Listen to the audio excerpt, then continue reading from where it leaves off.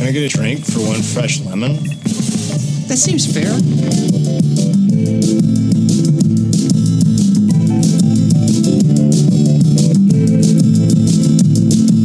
Hello and welcome to Pod 49, a conversation show about the now unfortunately canceled but always brilliant Lodge 49. It's been a while, but I'm joined by my two intrepid co-hosts, Jim and Bart. How are you doing today in the age of Corona? Hanging in. How about you, Jim? I'm doing pretty well. I've been upping my cooking game and catching up with a lot of people on virtual happy hours and such, and working a lot, which distracts me from the existential dread. Yeah, I feel like I'm seeing more people through these Zoom meetings than spending more time with certain friends than I'd seen in a long time, and much more frequently. So and I don't mind at all. Actually, this is a very welcome break. I myself have been literally, I hate almost to use the word, but fantasizing about something just like this, where I cannot go into work, I must stay at home, and I must just cook and think of cocktails to make and stuff like that. So I'm enjoying it. I've seen the family a lot, spending a lot of time with the kids, and it's not too bad. We have an outdoor space so they can go run around, get their yayas out. So we're not really cooped up, and I got to go down I go to the restaurant daily just to make sure nothing's leaking or anything. And it's been totally fine for me. Watching movies. Oh man, napping. I'm doing a lot of napping. Very excited about napping.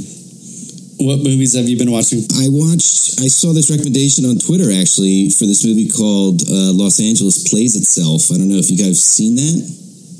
Anyway, it's a documentary, or I guess it's a video essay. I never heard that term before, but that's how it was described. Wait, I have seen that. Yeah.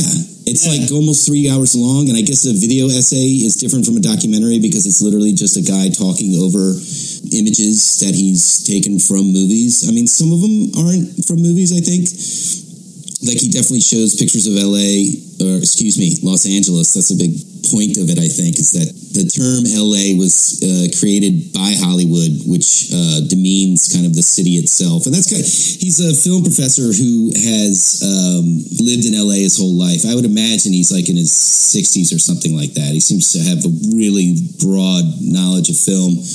And so he goes through a lot of the locations of movies. Like Blade Runner has basically been filmed in every single location available in Los Angeles, was one of the things I've learned. But anyway, he mentions 50 movies, so I started jotting them down. And so far I'm 2 for 2 of movies that I can just watch on YouTube in full. But one of the things I did want to bring up was one of the things he says, I think, and I'm paraphrasing here, but he basically says, any movie that's good, how does he put it? You can't have a good movie about Los Angeles unless there's a car involved. So a car has to be some sort of big part of it. And I immediately thought of Dud's Thing. That's the first thing. It's running out of gas, and he pulls it up, and it's and I know Long Beach is not Los Angeles, but it is, still very similar culture with the highways everywhere. And I thought, well, there you go. Lodge 49 passes yet another test. Where the car, and of course the van is also sort of a big part of it as well. They go on a road trip, all these great historical Los Angeles kinds of things. And that's what I've been doing. That's going to be my little film project, is to go through and see how many of these movies I can watch for free on YouTube. I discovered that I had a real hankering to watch Night of the Comet. Anyone remember that great 80s teen post-apocalyptic movie? That's on the list. That's on my list. Okay. Well, I'll tell you this. Let me give you a little hint. It is available for free on YouTube. See? That's what I'm saying. Yeah. It's better than Netflix. Another Los Angeles movie, yeah. So, that's true. So, I'm going to introduce that one to Amelia, I think, coming up here soon. That's got a great mall scene, remember, where they kind of they're the only two people left on Earth, and they go to the mall to Valley Girls. So there you go. So we just connected you to a free movie on YouTube. We've gotten this far into it, and I have not yet said thanks to everybody in the Lodge 49 Nation. Very pleasantly surprised by, everybody who came forward with the donation for the restaurant. It really touched my heart. I was really panicking about, because I'm sure even if you don't know, you have an idea that, like, usually restaurants, I don't have anything in reserve. So once I knew that, in fact, once they started saying, like, you can only have half capacity at the restaurant, which is what they were doing at first, I was like, well, that sucks. That they did that on a Friday night. And just by announcing that, we didn't even have to count to have half the people. We just had half the people because people were starting to get spooked. And I was saying, like, I was a nervous wreck because I was like, well, I'm fully staffed for the whole weekend and we're going to be dead as shit. And, like, so just close us. Just tell us that we can't be open, That way it's no longer, like, my fault or my issue. And so anyway, I was in real panic. And then I thought, well, maybe I'll do the to-go food and I can make enough money to settle up with them through that. But then after a couple days, I realized that the sales I had were being, kind of infused with people buying gift certificates, which was very nice of them, but it was also evident that this, I wasn't really making enough to make it viable. So the fundraiser was a lifesaver. I am now just got my money from GoFundMe and I'm starting to dole it out to everybody. Just seeing how many people that, from the cast members to crew to just people who follow our Twitter feed and even some who are, fans of the podcast. I just was like, I don't know. It was very, very touching. It was a lot. I thought maybe I'd get one or two or something like that. But it was really wonderful. Thank you, Lodge 49 people. You're the best. I think we all know this. We talk about it. It's obvious to everybody who's been involved with it and paying attention. But I just wanted to make it official just how much I appreciate it. And it's a good segue, actually, Bart. Good professional radio trick. So what has Lodge 49 taught us in retrospect, right? Now that we have the lessons of Lodge 49 locked in our brain and captured in our souls, what did it teach us? How is it helping us navigate these coronavirus times? How is it our roadmap? How is it our mystical map? I'd say one thing is just one of the themes of the show was interdependency and how you can't just go it alone, and friends and family, you need to rely on them, sometimes or a lot of the time to help you get by. And, just being separated from people kind of drives that home, in your own life. And, one of the ways we've all been getting through is through, Zoom or other virtual FaceTime, other, gatherings with friends and family remotely.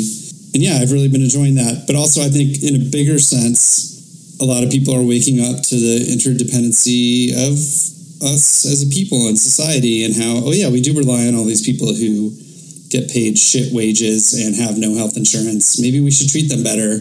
And I think if you're already someone who, tries to be aware of that kind of thing and with whom, those kind of themes from a show like Lodge 49 resonate, it's in a way encouraging to see more people come to that realization. I don't know. That's my take. What do you guys think? I think for me, that really would have been something similar to what would have said. And I have another one, so I have one in my pocket. But it really is about the idea of community, of fellowship, of those kind of bonds. I think, it's amazing how much explosion of this kind of stuff on social media and text chains and online spaces, people connecting through this kind of technology.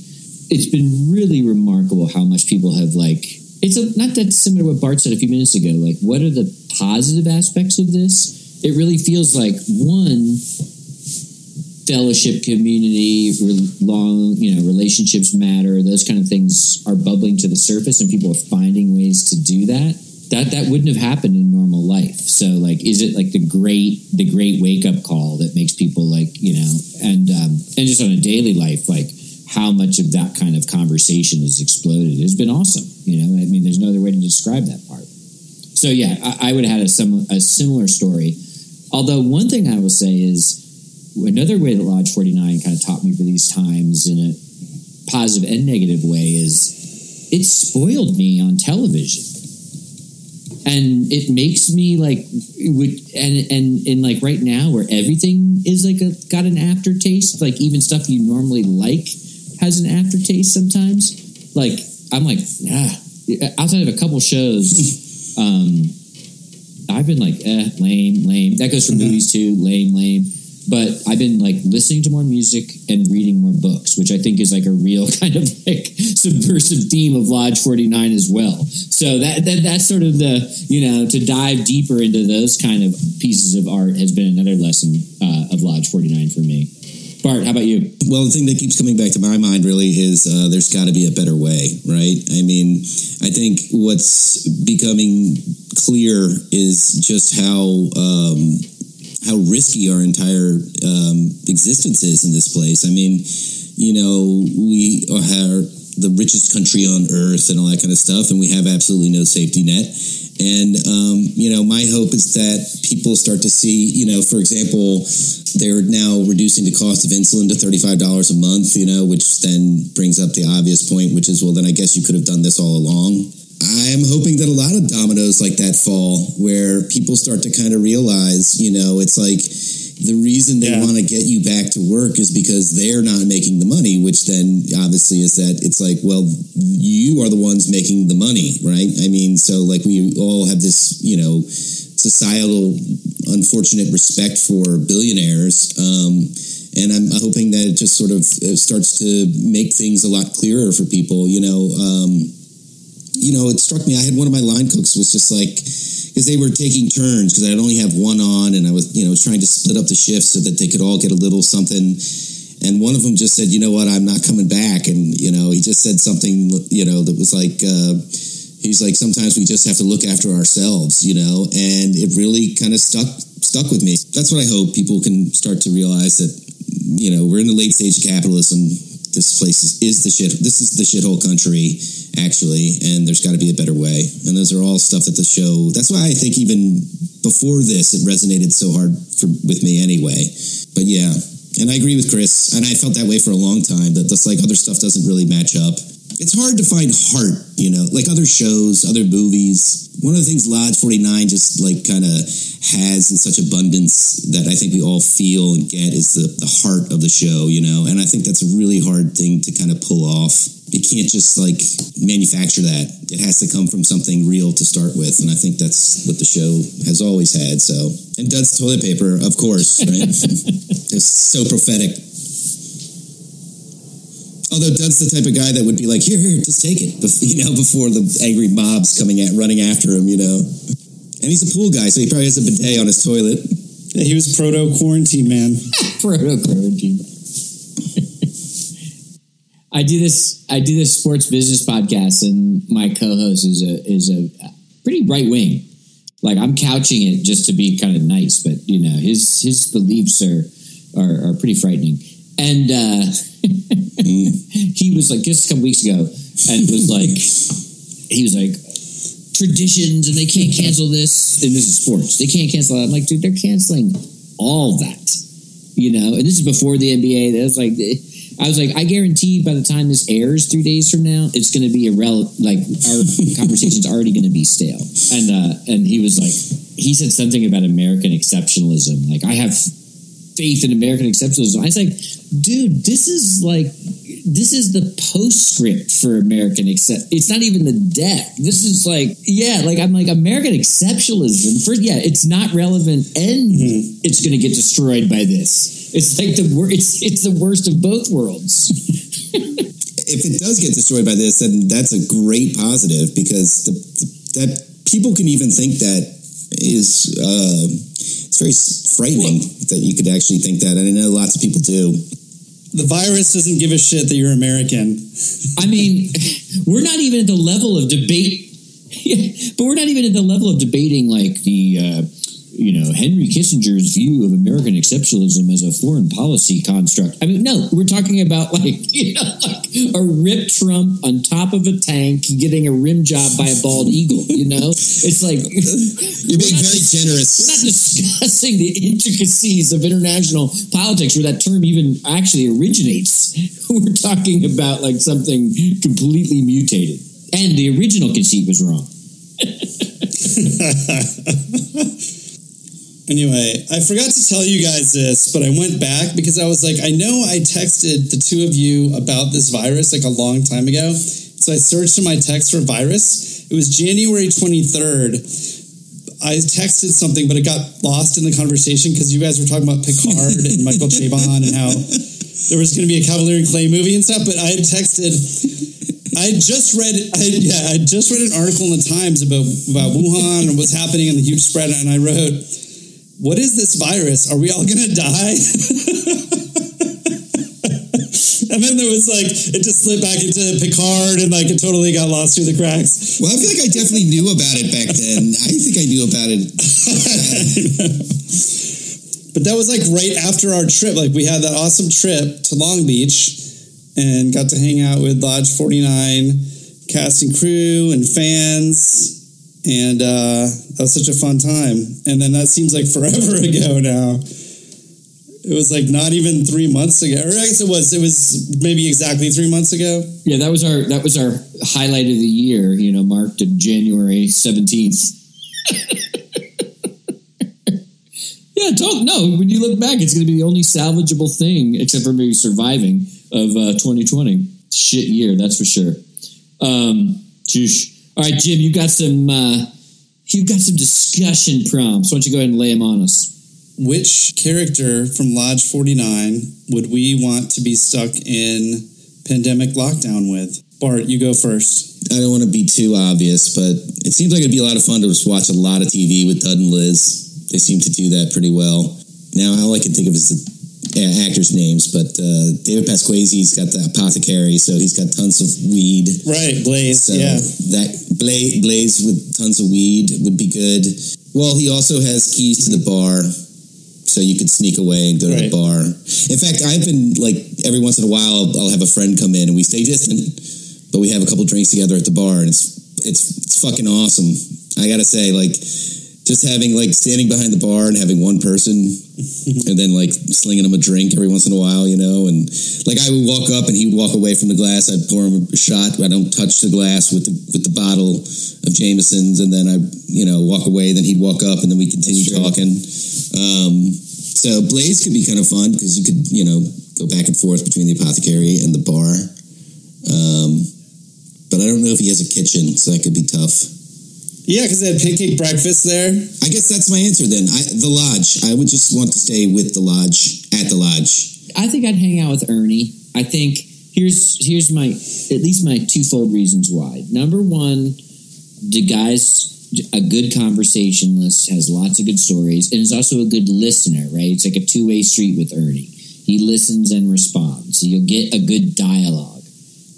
Reason one. Reason two is Ernie's an older cat. He's an older middle-aged guy. He understands that both of you are going to need alone and quiet time. So, it's like you're going to talk and do your thing, and when you need to go do your thing by yourself, he's going to be fine with that. You can get to those common understandings quickly with Ernie, which means that's what you need for the long haul. Yeah, I was going to say something similar about Liz. Like, Liz is definitely a person that likes alone time, and I feel like if we were in the same house, I'd be like, okay, let's just be apart for like the next 2 days and not see each other. But aside from her, I was going to say Scott, because Scott is so skilled and resourceful. He's like a provider. He can, he's like good at fixing stuff up, and I don't know. People are intimidated by him just because of his physicality. So, like, if he was going to the grocery store or somewhere, they'd be, like, shying away. He would win the battle of social distance of, like, getting up to the grocery store shelf or whatever. I don't know. Yeah. Just don't step out of line with Scott, that's all. I don't know. He's a little... Although he loosened up, obviously. Yeah, towards the end of season 2, yeah. He paid for a little bit of a shit, short too. fuse there. True. Right. He does pay for stuff. I mean, That big TV, it depends on Yeah. depends on what angle you want to take on it, I guess. But yes, I'm sure Scott is the most secure financially. Yeah, like who could keep working? I guess Ernie's going to keep working because they're not shutting down construction, even though that they probably should. Scat would be still working because he's in the Coast Guard. So He's a harbor patrol. a harbor. Yeah, patrol, similar. right. So, yeah. Yeah, but he would still be needed. he would be working. Yeah. All right, Jim. What's our next question? Okay, next question. I thought we could discuss which of the shops in the strip mall are the most essential, or which one is the most essential, however you want to approach it. And this is with the thought that Blaze was going to open up another apothecary, I think, or another dispensary. Do you guys think that that's what he was going to open in the pool shop space? I would assume, yeah. So we have donuts, we have a pawn shop, and we have a pot dispensary / maybe some healing arts going on there as well. What do you guys think? Are all of those essential, or some are not, some and others not? Does one stand out to you as like, that's, if you had to choose one? The donut shop would be crushing it right now, I think, because it's definitely to go. I mean, obviously they have tables, but everybody, it's just donuts and coffee, so they can just sell it to go. It can be safe.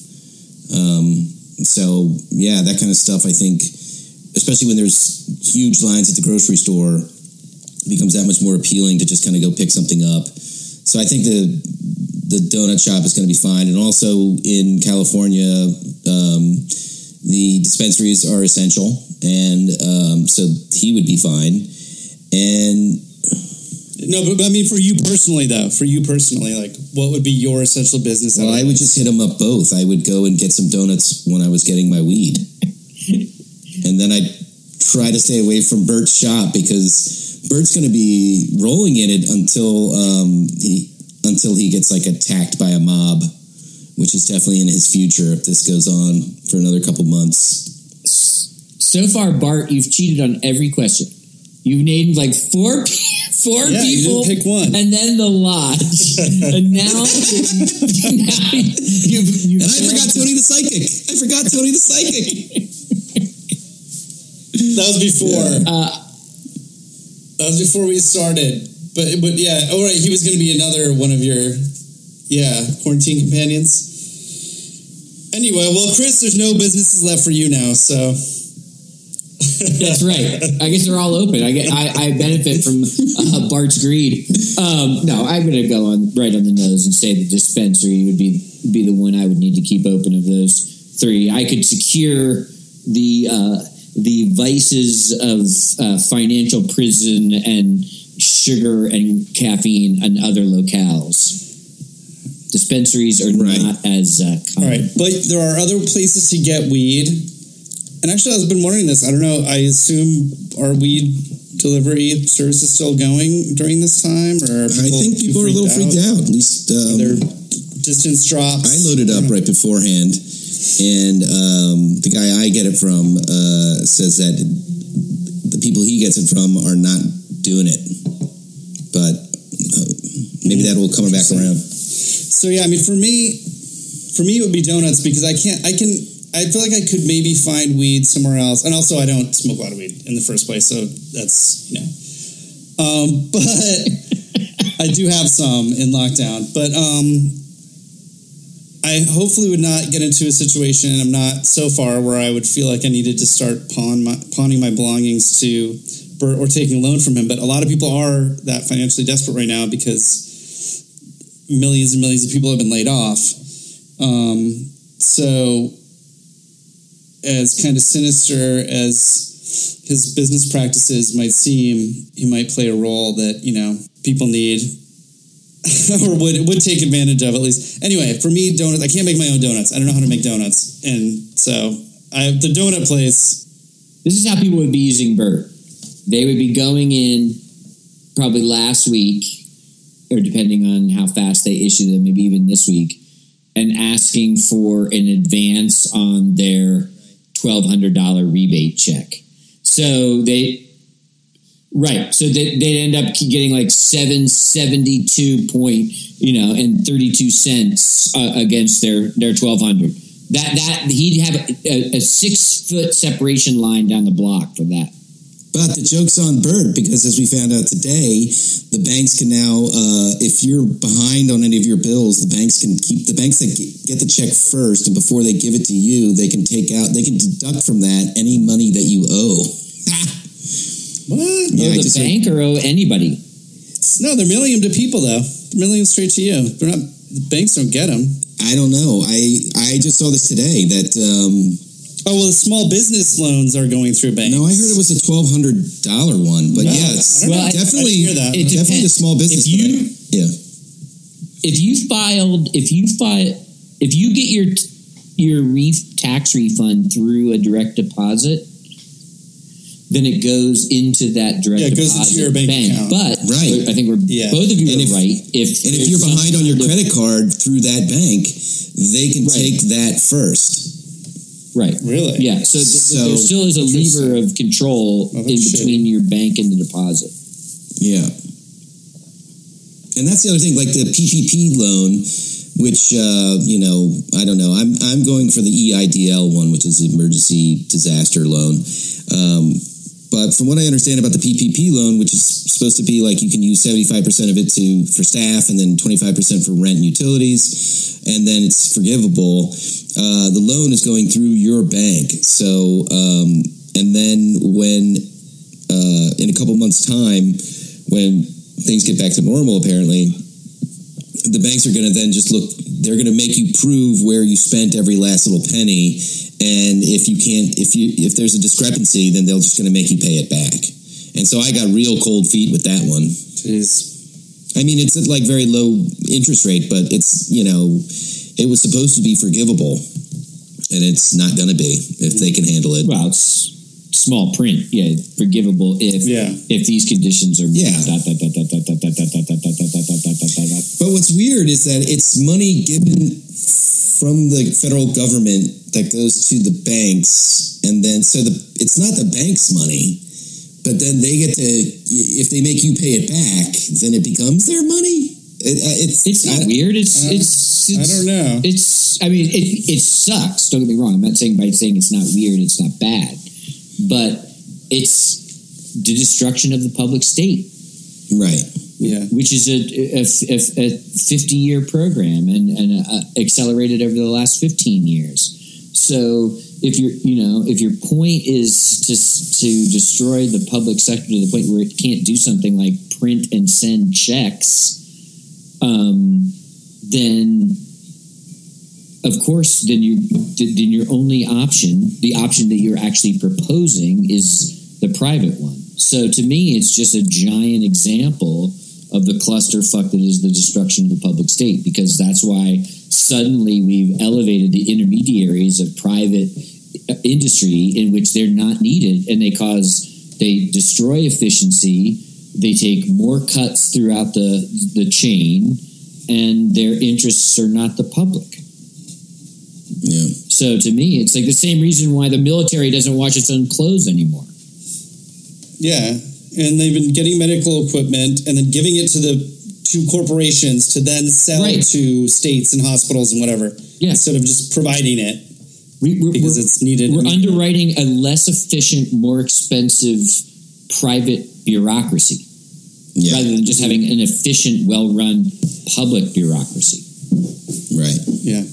Yeah, I don't know why there aren't pitchforks. I mean, maybe there will be. That's all I can hope for, really. But, like, as people get to know these things, it's just so absurd, I mean, all this stuff is bought with taxpayer money, then it's given to the corporations who are then auctioning it off to the highest bidder. Did you hear about, like, somebody in, like, I don't know, the governor's office of Illinois, like, rushing down the highway to meet somebody in a McDonald's parking lot to give them a check for $3.4 million right under the wire? The New England Patriots cutting their own private deal for Massachusetts and using its own direct line supply chain of the jet airline, to get it there faster. Yeah, it's horrific. I mean, I'm glad for the people and doctors and nurses or whatever that got that PPE in Massachusetts. I mean, but that's and listen, I'm part of the philanthropic industrial complex in many ways, but that's, in some place that's how it works. You rely on the largesse of billionaires, whether it's the percentage of their trust that gets given away to charity, or it's those kinds of largesse moves, like what's his face who owns the Patriots. But we're all at the beck and call of those whims. Yeah. So yay for Massachusetts in that case, I guess. If only there was some other way to get their money instead of begging for it. Nothing comes to mind, but I guess we'll just have to get back I hate to sound like a Tea Partier, and I don't mean that that I believe what Tea Party says, but their original genesis. I mean, everyone talks about rent strike this and all that. Yay, sure, whatever. But there should be a tax strike. I mean, that's the real fallacy here, right? We've all paid into these systems that we get none out. And if you happen to live in a blue state or the Northeast or the West, then you're paying double for those services that you're not receiving. It's the biggest boondoggle of all time. So there should be a tax strike. That would actually be the effective political movement. Because if you had a critical mass of people that just didn't pay their taxes because fuck this, then that wakes a lot of people up, and you're not going to prosecute them en masse. That's true. I don't know. It's hard to know. It's weird though. I just don't. I'm not one of those people who is anti-taxes. But I mean, if that was work to wake the system up or something, I think that's why you do it. Yeah. Yeah, that's what I'm saying. Strange bedfellows, right? If the Tea Party thinks that no one should have to pay anything, their argument is so fallacious, it's hard to listen to. But yeah, I mean, if you could get everybody to do that at once, it certainly would bring it to a grinding halt. Well, no, what they would do is cut all programs and benefits for poor people. They would still have the military. They would still, be building missiles and planes, and they would still, all it would do is screw us and people who are less. Well, they're already doing that anyway. That's how it would. And but it would be much worse. They just print money for themselves, which is what they can do. Yeah, because the deficit. It's the idea of the deficit is a hoax. Okay, so on this theme, speaking of segues, on the theme of kind of corporations taking advantage of the moment for profits. The last question I wanted to ask was, how do we think that Janet and possibly Tarquin, if he was still allied with her as her right-hand man, would would they find a way to profit off of coronavirus or quarantine or social distancing? What do you guys think? I think it's a godsend for Janet because it's like a way of she was just about to get prosecuted, right? She was basically on the lam in Mexico, and now all of a sudden she's going to get a relief package. So it's she was saved by the bell, sort of. That's sort of what I think. And she'll probably claim herself as a small business, as the hedge funds did today, so they can take advantage of small business. Really? Yes. Employees, right? One high-speed computer and 3 traders. Yeah. I've been pretty much staying away from the news. The past 3 or 4 days, I have not paid attention to the news at all, so I'm not up on all this stuff, but I also have been in a better mood.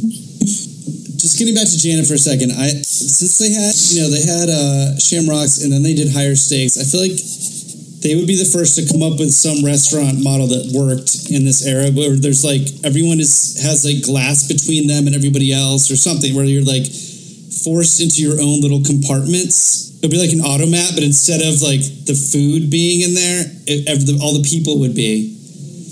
You're just sort of sectioned off, but somehow still being served through some kind of little doorway or something, little cubby holes.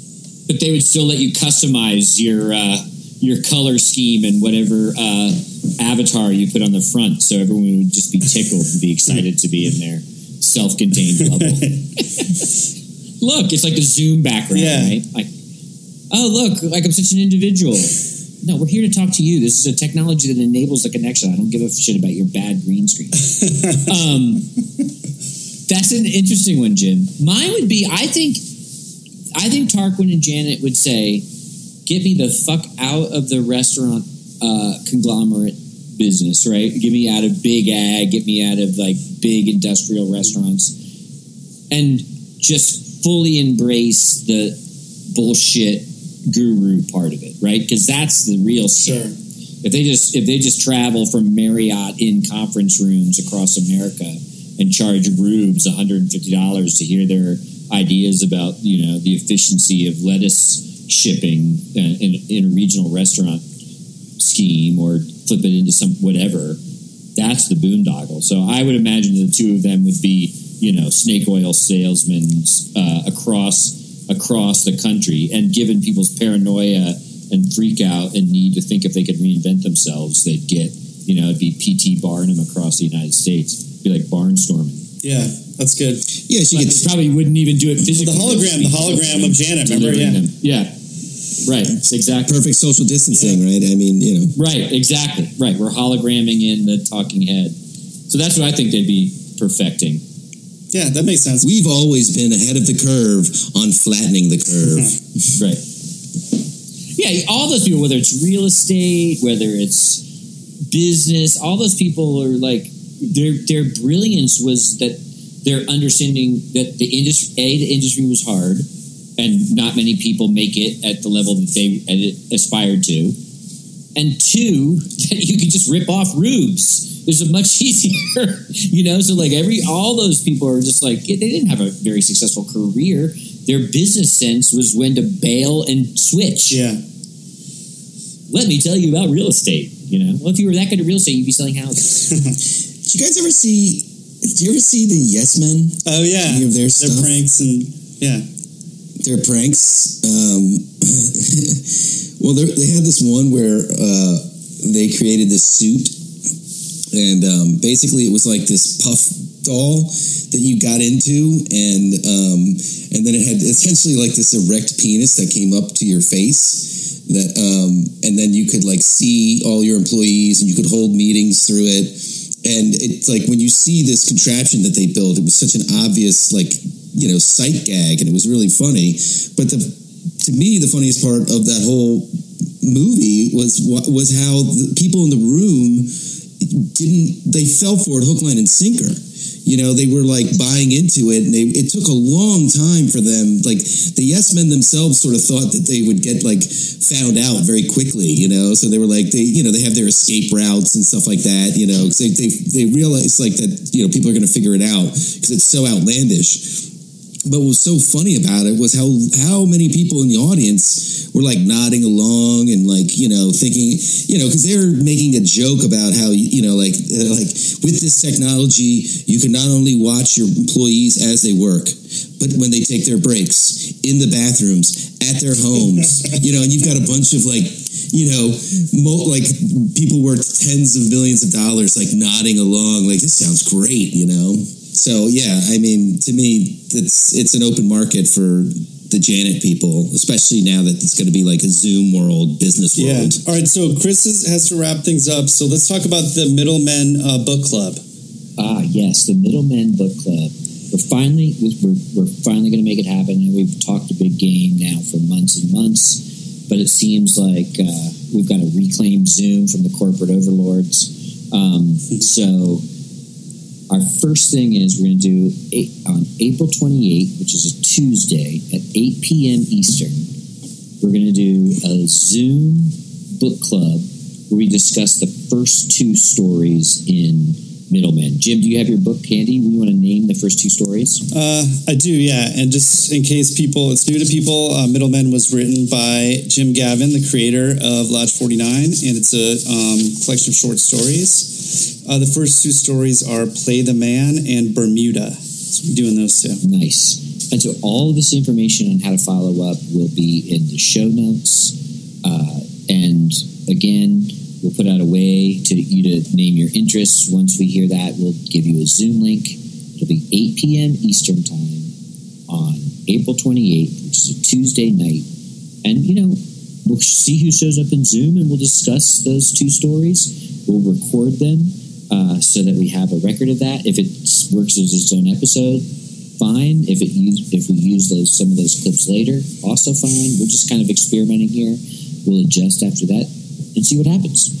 Thoughts?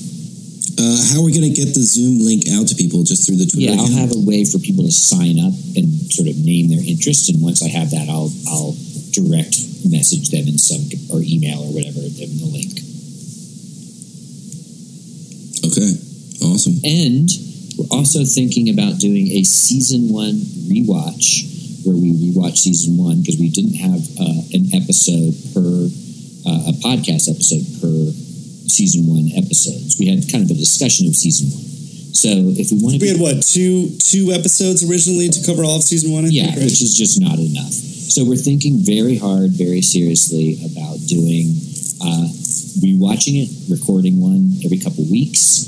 And then, at the end of that, we'll be complete. There will be a Pod 49 for every episode of Lodge 49. There's a certain symmetry there. Yeah. All right. Any final thoughts? Stay safe, stay healthy. Try to find the laughs and the rainbows where you can, and get angry where it's important. Yeah, good idea. I remember thinking that, we should just take a break from this. It doesn't seem very appropriate right now. And it's been, about a month or so in. And so now it feels kind of appropriate again. So I'm happy to get to have something to look forward to and something to keep busy with. All right. So we will see you soon.